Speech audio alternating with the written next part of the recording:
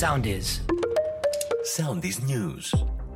Με τη Φρόσο Κυριακού σε εξέλιξη είναι επιχείρηση έρευνας και διάσωσης για τους δύο χειριστές του Καναντέρ που κατέπεσε νωρίτερα σε Χαράδρα ενώ επιχειρούσε στη φωτιά στην περιοχή του Πλατανιστού στην Κάριστο. Στο σημείο έσπευσε ελικόπτερο, μετά την πτώση του Καναντέρ ξέσπασε φωτιά. Στη Ρόδο, την εκένωση της περιοχής Γενάδη του χωριού Λαχανιά και της τουριστικής περιοχής Πλημμύρη αποφάσισε για προληπτικούς λόγους του Υπουργείου Κλιματικής Αλλαγής. Ήδη οι κάτοικοι της περιοχής έχουν ειδοποιηθεί μέσω του 112 να αναχωρήσουν προς τη Λίνδο. Νωρίτερα εκενώθηκε και το χωριό Βάτη, καθώς οι φλόγες πλησίασαν την περιοχή. Δύσκολη παραμένει η κατάσταση και στην Κέρκυρα, στις περιοχές Λούτσα, Σίκη και Ημερολιά. Εκενώνονται επίσης οι περιοχές Καλαμάκη και Απραός.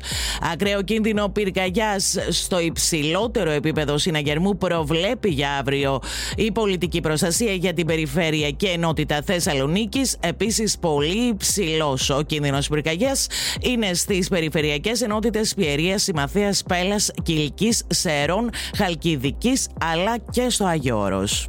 Ακολουθήστε μας στο Soundis, στο Spotify, στο Apple Podcasts και στο Google Podcasts.